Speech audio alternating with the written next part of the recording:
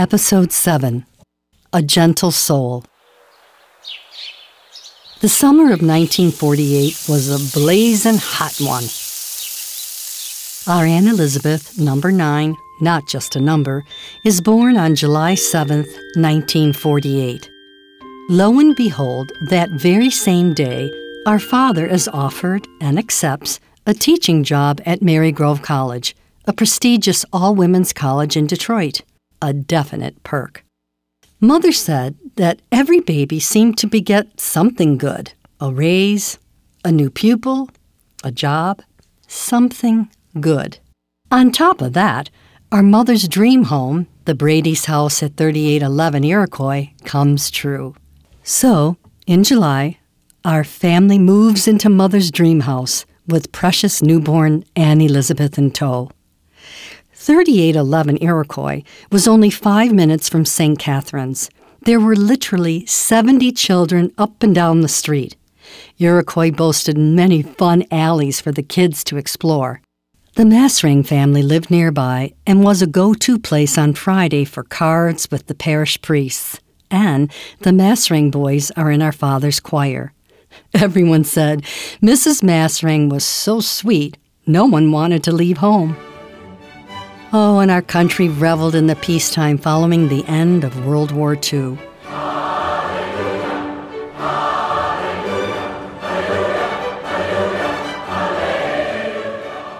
Our family follows the church calendar throughout the year with great devotion. It was imperative that our family observe all feast days, saints' days, high holy days, feasts of the Blessed Mother, plus the usual Advent, Christmas, Lent, Easter, and Pentecost celebrations. As a family, we would often pray the rosary and all of the litanies. There are 9 children now, and things are busier than ever. Mother continues to treasure Lillian, her once-a-week helper. Mother was liberated from the smaller Lillibridge home and joyfully moved into her dream house. At the same time, back in our homeland, Ireland officially left the British Commonwealth and became a republic.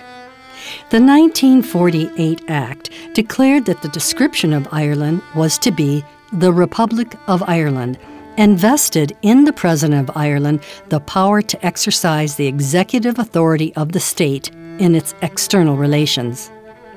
Finally, a break from the Brits. Of course, that brutal situation would remain volatile, but it was a start.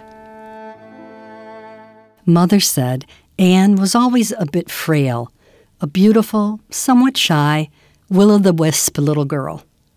Anne attended St. Catherine's Catholic School, and when we moved from Detroit to Birmingham, she attended Holy Name School, where she was an excellent student.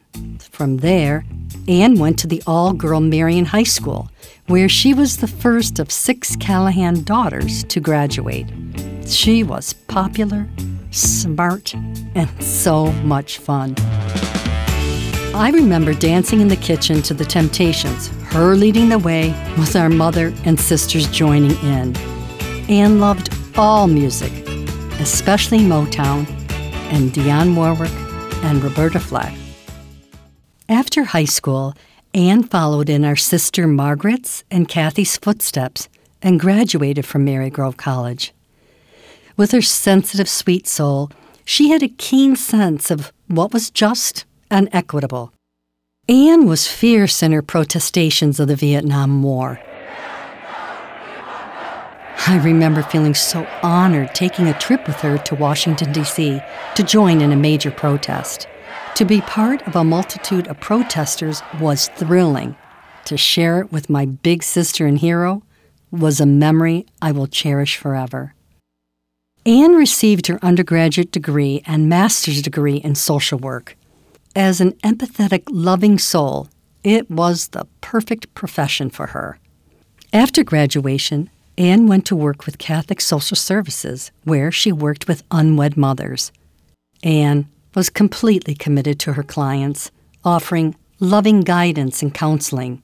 She had a huge impact, making an absolute difference in her clients' vulnerable lives. Being 6 years younger than Anne, I was completely obsessed with her. What a good and patient big sister she was. I would follow her around the house, and when in high school, when Ann was 16 and I was 10, I would adoringly watch her apply her makeup in the big bathroom on Manor Road. She was absolutely beautiful. She should have modeled. Tall and thin, with a gorgeous face. Wow, those high cheekbones. If I had any problem, Ann was my go-to, so she was a natural choice to be my confirmation sponsor. When I became engaged, the first call I made was to Ann, to ask her to be my maid of honor. She went completely silent, and then burst into tears, and told me that she would be unable to, as she was pregnant. The irony of working with unwed mothers, and now she was to be on the other side of it. Catholic Social Services let her go. From the onset, Ann was ardent in her prenatal care. The first time Ann felt her baby's flutter was at my bridal shower. Ann decided to move in with our brother Brian and his wife Norma, who both offered steadfast love and support. Our big sister Margaret, number 1, accompanied Ann to her Lamaze classes, preparing to be with Ann when she delivered the baby. When the time came, Margaret and Norma drove Ann to the hospital, and less than an hour after being admitted to St. John Hospital in Grosse Pointe, Megan, weighing 6 pounds 3 ounces and 20 inches long, was born on August 14th, 1977. Ann moved home with Megan and lived with our parents. Megan was a healthy, happy baby. Ann adored her and said she was the best, sweetest, most beautiful baby she ever saw. Ann fell in love, as did we all with this bonny baby. But oh my, Ann was conflicted. She adored her baby, but she felt her daughter deserved a mother and a father. So, heartbreakingly, 4 months after she was born, she put Megan up for adoption. I remember Ann said that the best thing for her baby was the worst thing for her. In case something would happen to Ann, she wrote a letter to Megan, ending it with, "I want you to know that I never regretted your birth. I wanted you to have your life, and my prayer is that life has been kind to you. You are very good, very beautiful. My only wish is that your life be happy." Ann struggled with jobs, housing, everything. It seemed that she just could not get a break. The 18 of us all had some trepidation and fear of the water, probably from those Lake Ontario days. But Ann was determined to learn how to swim. So, as an adult, she conquered that fear and became an excellent swimmer. One must never confuse gentleness with weakness. There's that St. Francis de Sales quote, "Nothing is so gentle as real strength." That describes our sister Ann perfectly. In late August 1980, Ann started acting strangely. I thought maybe she was having a nervous breakdown. She told me that on Megan's 4th birthday, she just felt her body go. Ann was diagnosed with an inoperable brain tumor. She wondered aloud if God was punishing her with a cancer diagnosis because she became pregnant out of wedlock. While our Catholic indoctrination is one of our family's greatest gifts, it did come with some serious baggage. Catholic guilt, the gift that keeps on taking. Of course, our parents and priest friends adamantly assured Ann that was not the case. Ann died on January 16, 1981. She was only 33 years old. There are no words sufficient to describe how our family's hearts were irrevocably broken. The first branch to fall so tragically from our family tree, and we would never, ever be the same. That fallen branch continues to reverberate under our feet and pulsate in our hearts. Each sibling's name, a heartbeat. This name, this Anne Elizabeth, never missing a beat in our hearts or under our feet. You could cut our grief with a knife, grappling with our own individual grief, each other's grief, and our parents' grief, felt insurmountable. Our father always kept his feelings close to the vest. He was not demonstrative. However, I will never forget stopping at Warwick and staying for dinner. Out of what seemed to be nowhere, our father started wailing. We looked at each other, dumbfounded, speechless. Mother said, "Jack, please." We said we would be strong for our children. Our parents never gave up trying to reunite with Anne's daughter, their granddaughter. They solicited help with a priest friend, someone who knew someone who knew someone. Mother had some of Anne's jewelry that she wanted to get to Megan. So she put one of their checking account deposit slips in the bottom of the jewelry box and brought it to Catholic Services, asking them to deliver it, which they did. Megan's father discovered the deposit slip with the names, address, and phone number of her birth grandparents. I must say that was very clever of our mother. Eventually, Megan, miraculously, came back into our lives. The cracks in our hearts, when she left, began to be filled. What utter joy to meet and see Megan's, now Michelle's, beautiful face, which is so like Anne's. Michelle, too, received her undergraduate and master's degree in social work. The apple sometimes doesn't fall far from the birth mother's tree. While Anne felt unable to be in my wedding, a generation later, her daughter was a bridesmaid in our niece Colleen's wedding. Full circle. Please listen to Megan, now Michelle, narrate a letter Anne wrote to our grandparents when Anne was about 8 years old. November 11th, 1957. Dear Nana and Big Paul, I have written several other letters, but I did not have a chance to mail it. On my report card, I got 3 C's, 2 A's, and the rest B's. I was the third best one in my family. Say hello to Nana Callahan. Our new pastor is very nice and has light red hair. Don't mind my writing. Billy just filled my ink pen. We had a game yesterday and we lost. We played St. Mary's of Redford at the U of D Stadium. I have sold about 40 Christmas seals. Our pastor gave us a free day. Did you get the Halloween pictures my mother sent you? Wish the days would go faster so you will come sooner. Well, I have to go now. Love to all. Your granddaughter Anne. P.S. Please write back. How adorable was our Anne Elizabeth. So adorable. Now, listen to Michelle narrate a letter her parents wrote to our parents. May 17th, 1987. Dear birth family, this is a letter to inform you that we received a call from Catholic Social Services informing us that there were some letters, pictures, and information in our daughter's file that were sent by her birth family, and they wanted to know if we would like them. This information sharing opened the door for me to write this letter to you.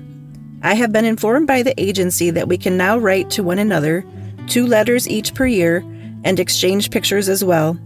This is very agreeable with my husband and myself, and we hope your family feels the same way.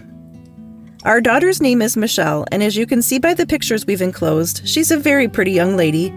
Her hair is naturally curly, her eyes are green, she has freckles which she acquired at age 4, and she is very tall for her age. She is somewhat shy with people at first, but when you are her friend, she'll do anything for you. She often will buy things for her brother just because she has the extra money. Her brother is 12 years old, is in 7th grade, and is also adopted. Since we've known about your family's musical abilities, we've decided to try to instill this interest in her too. We've just bought Michelle a Casio keyboard, a 4-octave piano. with many chords, tone, and rhythm features. She loves playing it, and she will be starting piano lessons so she can read music and play properly. When Michelle was 3 years old, we were informed of her birth mother's death. We wanted to express our sorrow at your loss. After reading the letter she wrote to Michelle, we feel she must have been a very special person, and it is unfortunate that Michelle will not have the pleasure of knowing her.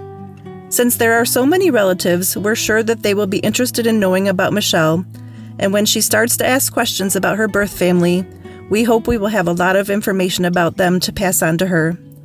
Michelle has always known she was adopted and has accepted the fact in a very positive way, having told some of her friends already. We feel at this time, however, there shouldn't be direct contact between herself and her birth family until she is ready. It should be her choice if and when she wants to meet you. Our family hopes that you are all in good health, and we trust this letter has given you a good idea of what Michelle is like. We hope to hear from you soon. Michelle's adoptive family.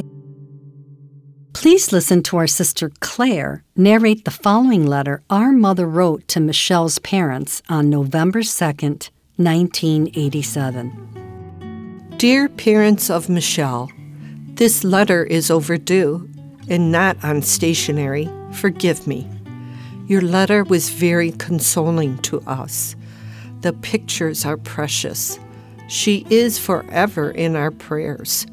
We love the name Michelle. May the Archangel forever keep her in his constant surveillance.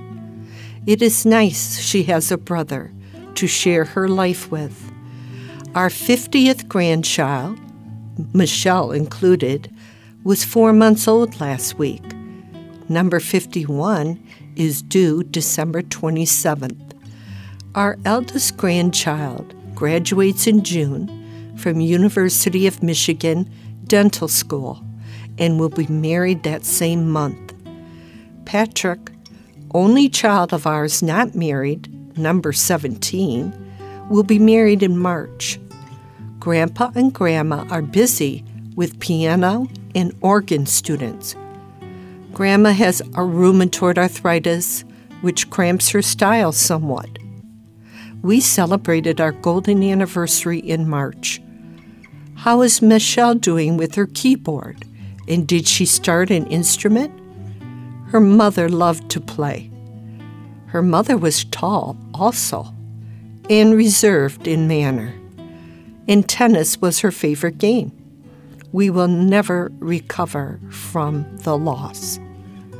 But to know part of her is here is wonderful consolation. Congratulations on your educational efforts.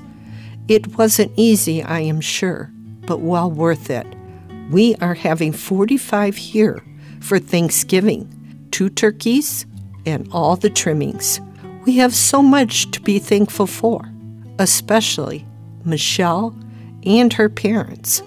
Affectionately, Grandma.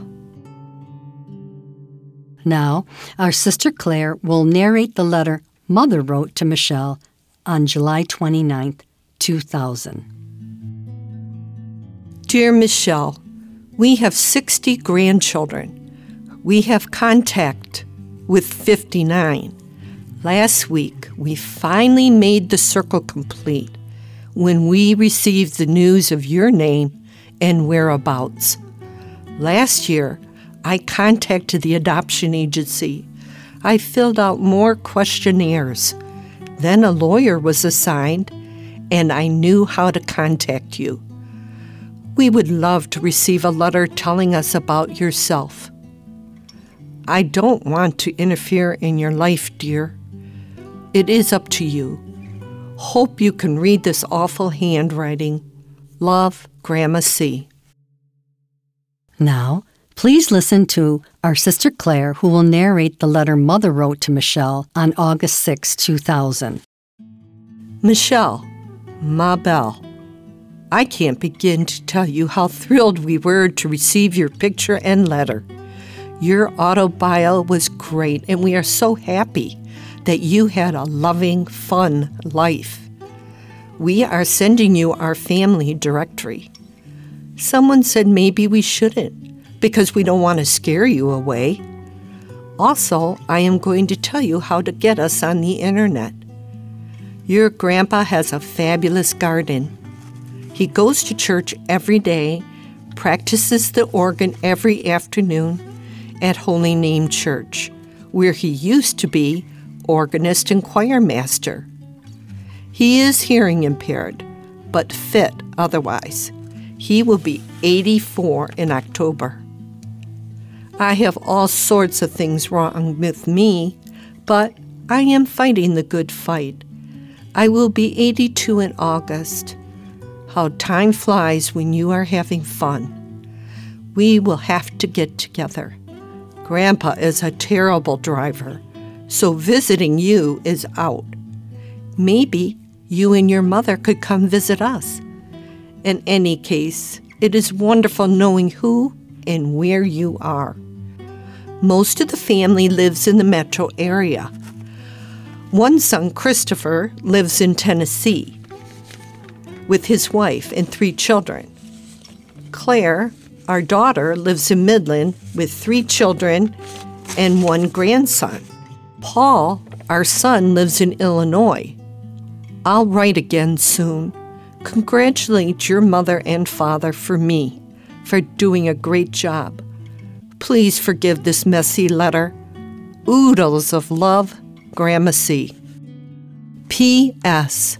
How about a kiss once in a while from us? P.S.S. Keep up the good work. Enclosed, something for the Christmas stocking. We'd love more pictures. After we were reunited with Megan Michelle, our number 1 sister Margaret wrote her the following note. Dear Michelle, thank you. Thank you for spending so much time with us this weekend. Your pictures don't do you justice. You are so beautiful. You do look like Anne, but most of all, you are like her. A joy to find out. Hope we didn't wear you out. Love, Aunt Margaret.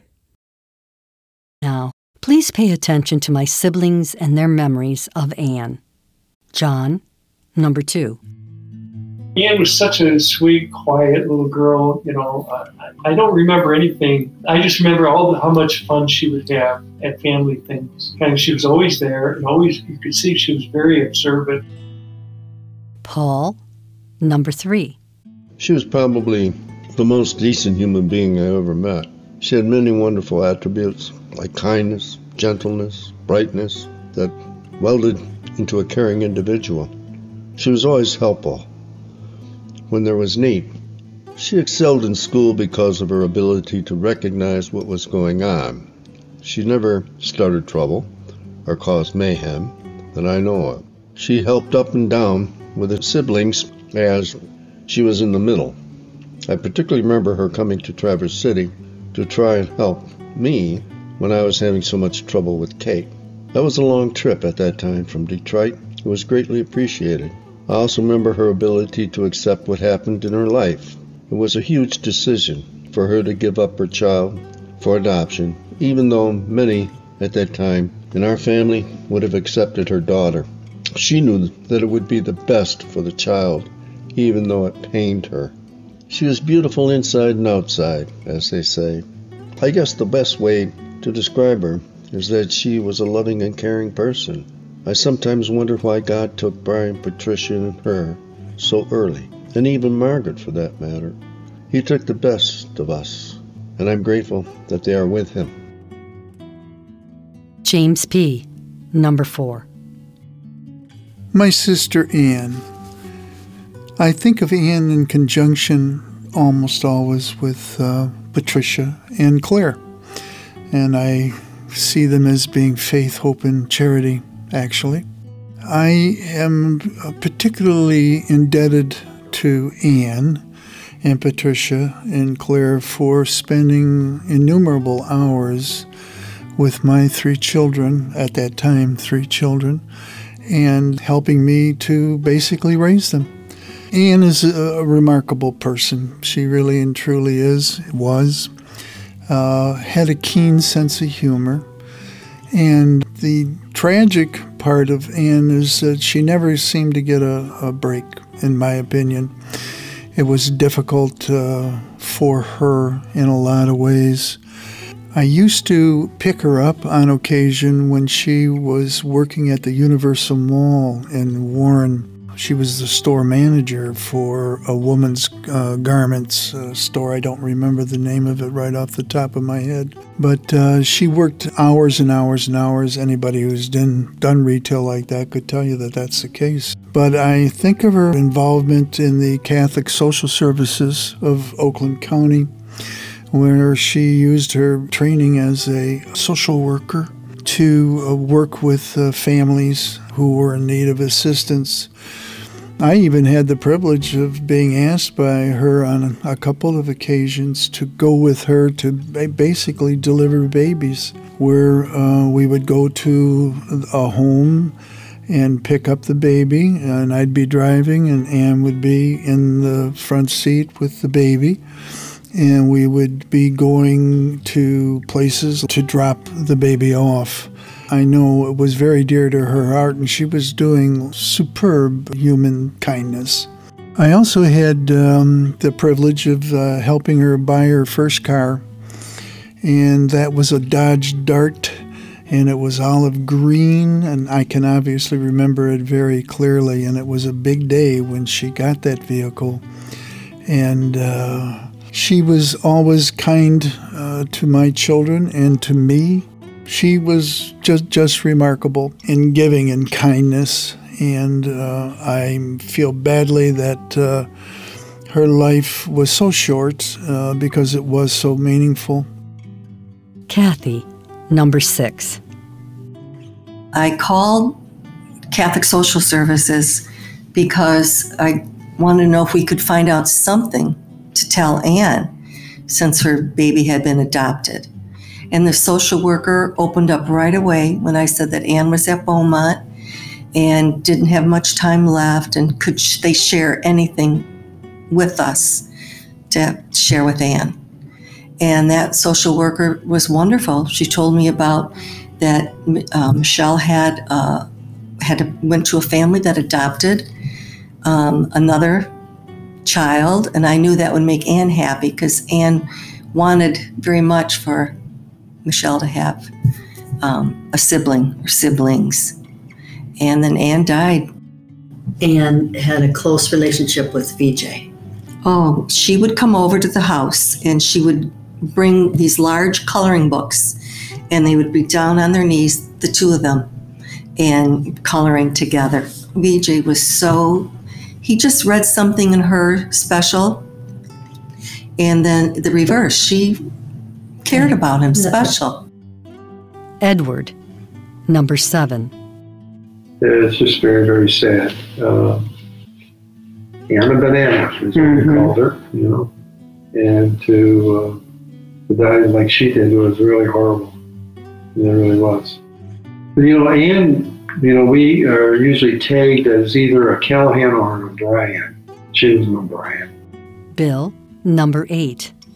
Ann, of course, she was only a year younger than me, such a sweet and lovely girl. And the one fond memory I have is her teaching me how to dance in the library at Vander Road. Now, listen to Michelle narrate a letter our sister Patricia, number 10, wrote after they were reunited. Dear Michelle, just a short note to let you know how wonderful it was to meet you and to thank you for having the courage to meet our family. You have given all of us such a wonderful gift. Every time I have thought of you this week, I have gotten the most wonderful sense of joy from head to toe. Your parents have done a wonderful job of raising you. You are a beautiful, poised young woman. They must be very proud of you and love you deeply. Please thank them for me. I hope your visits weren't too overwhelming. We all worried that it might overwhelm you just because of the large numbers of people involved. I promise to write again soon, and I hope to come to Schoolcraft for a visit in the near future. As strange as it may sound, I don't even really know you, yet I love you very much. I suspect that all of my family feels this way. Say hi to Luke and keep shooting those hoops. Love, Aunt Patricia. Claire, number 11. Ann and Patricia and I were a trio, and Ann was quiet, shy, thin, and more delicate. We loved listening to the Beach Boys, trying to get a tan. We babysat for the same family, the Wards. Kira Ward went to Marygrove with Margaret. We each spent one summer on Mullet Lake babysitting for them at a cottage they rented. The money from this would help pay our Marian tuition. Later on, as an adult, Bob and I helped Ann move to different apartments. One birthday, Ann didn't call or stop by my house in Royal Oak. This was unusual, and I was hurt. A few days later, she came by, sat at the dining room table, and cried. I asked her, what is wrong? As she tried to compose herself, I had a lump in my throat, thinking she was going to tell me she had cancer. But then she said, I am pregnant. Norma would light votive candles in front of the Mother of Guadalupe and pray with Ann. So she decided unselfishly to place Megan for adoption. The following Christmas, I asked her how she was doing, and she said, I have a hole in my heart that will never go away. 3 years later, Ann had a brain tumor, the cancer I had feared on my birthday. Her funeral was on my 30th birthday. Franny Brown comforted me after the funeral, saying, today is your immortal birthday, and it's Ann's eternal birthday. Ever since, I have celebrated her memory, her life, in this way. Christopher, number 12. Well, Ann, in terms of growing up, I have a lasting image of her at daily breakfast, sitting with Patricia at the kitchen table there, each smoking a cigarette and drinking a Coca-Cola. She was quiet, shy. I do remember her being a great listener because you could just tell she was taking it all in, just that compassionate listen. Very pretty, smart, very spiritual, and also never fussing. I don't ever remember Ann fussing. She just was quiet. And I was living in Colorado when she was stricken with cancer and dying. My last phone call with her, I remember, was just devastating. It was so emotional, and I remain grateful to our sister-in-law, Hillary, who was at her bedside at the time Ann and I spoke. And I remember weeping when Hillary, took the phone and described Ann's reaction to my call, because, you don't know what she really hears, if she's really able to take it in. But Hillary assured me she was listening and she was cognizant. So I was really heartened by that. And she died so young. I just regret that I did not know more about her challenges, some of them that she had, and that I did not do more for her. Kevin, number 13. I truly believe that faith-based guilt complexes had a lot to do with Ann's illness. I'm also very proud of Mom's efforts to bring Michelle, Ann's daughter, back into the fold. It took a lot of effort, and I'm very proud of everybody accepting her, especially Brother Bill and his family. My daughter Maria Ann Callahan, named in memory of Ann Callahan. When Ann got sick, she ended up in St. Joe's Hospital in Pontiac. At that time, I was working in Pontiac for General Motors Trucker Coach. One day, my boss's boss called me in and sat me down, and he knew the situation, and he basically said I could come and go as I wanted to, visit Ann, which I did, and that was special, and that was very rare for that to be allowed in those days. Mary, number 14. You are so missed, so missed, so missed. Not even time can take away the sting. Seems a moment ago we were in the big bathroom, our faces reflected in the mirror, me enraptured with your beauty treatments, you so intent on your transformation, me intoxicated with your sweet white teeth smile, almond eyes, penciled eyebrows, all wrapped within that cover girl smell. You were, are, and forever will be so loved, so loved, so loved. I can still see on the Manor Road kitchen counter your purse bulging with cigarettes, dentine, and good and plenties. I smart whenever I smell your windsong. But I am so grateful that although too short, you were mine, you were mine, you were mine. Joseph, number 15. Anne was particularly difficult. Obviously, she was the first of the siblings, after Eleanor. But so that was difficult, and of course, at a young age, that she had difficult circumstances to contend with. And I remember as a kid, back to Manor Road, that because I was so, I didn't think, I was always in the moment rather than thinking about the past or the future. Mm-hmm. But one night it did dawn on me that, here we are, maybe because of Eleanor, that, we're mortal and we're all going to die. And it really hit me hard one night. And I shared that with Anne, and she was very comforting. Given the timing, again, going to Warwick, and I was in, finishing off my undergrad in law school. We went to law school, and she died when I was in law school. Yeah. So seeing her actually have to go through that process of dying was not, it was brutal. Teresa, number 16. Just a beautiful, sweet sister, She did her best, and she was always available and loving. Just, you would never have an argument with Anne. And you would just, because she just, that was not her style at all. She was always very sensitive, and caring and sweet. That's what I remember about my sister Anne. Bridget, number 18. I just always felt like she never got a break. She was always on the wrong side of things. It was Labor Day weekend, and the Franklin Cider Mill opened, and I picked her up, and we went, and she started staggering and kind of slurring her language. And I remember we went to Warwick, and she had to go to the bathroom, and I followed her into the bathroom. And I said, "So what are you on?" And she looked at me, and one eye went the other way. And she said, "What are you talking about?" I said, Are you on drugs? What are you doing?" She goes, "I'm not on drugs." So I called Patrick. He was at Albion. Of course, we're always trying to protect Mom and Dad for some reason. We always hit it. I was like, "So what do? I call Patrick." And then he's like, "You got to tell Mom and Dad." So I remember, I don't know which one I told him, but we got her to the doctor, and she was diagnosed very soon after. And her moving her into the house, into Warwick, I remember a lot of prayer groups and people praying over her a lot. Her sitting at the dining room table, I can still see her eating dinner.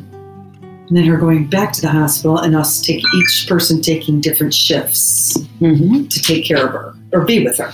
And I just kind of knew, I just had a feeling it was going to be me from the beginning. But her lifting her arms into the sky, like reaching, I had never seen that before.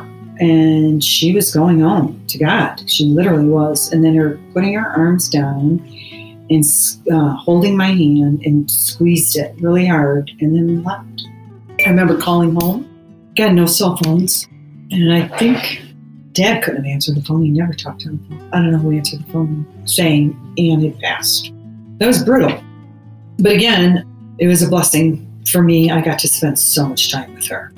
But just her beautiful laugh. Her beautiful smile.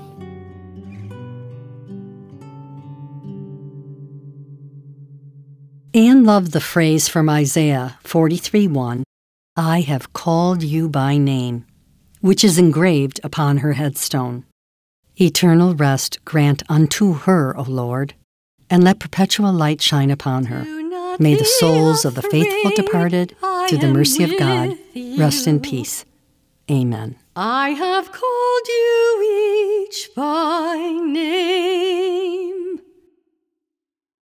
Our next episode, number 8, There is Nothing More Artistic Than to Love, we will honor our sister Patricia Eileen number 10, not just a number. Don't forget to check out our website, One of 18, Not Just a Number. There is a photo gallery to follow along while listening to our podcasts. That is ONE of 18, notjustanumber.com.